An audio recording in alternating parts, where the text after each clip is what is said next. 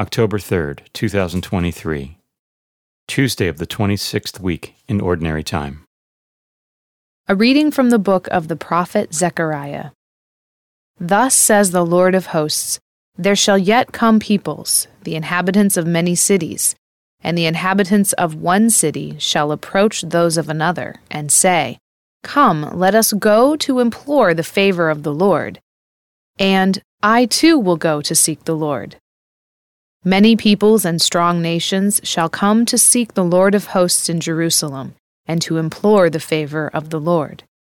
Thus says the Lord of hosts, in those days 10 men of every nationality, speaking different tongues, shall take hold. Yes, take hold of every Jew by the edge of his garment, and say, Let us go with you, for we have heard that God is with you. The word of the Lord.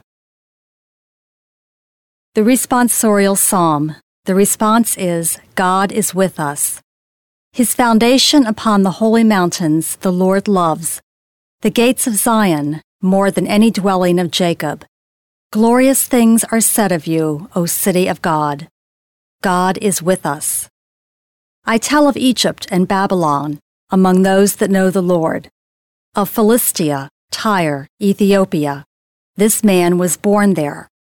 And of Zion they shall say, One and all were born in her. And he who has established her is the Most High Lord. God is with us. They shall note when the peoples are enrolled, This man was born there. And all shall sing in their festive dance, My home is within you.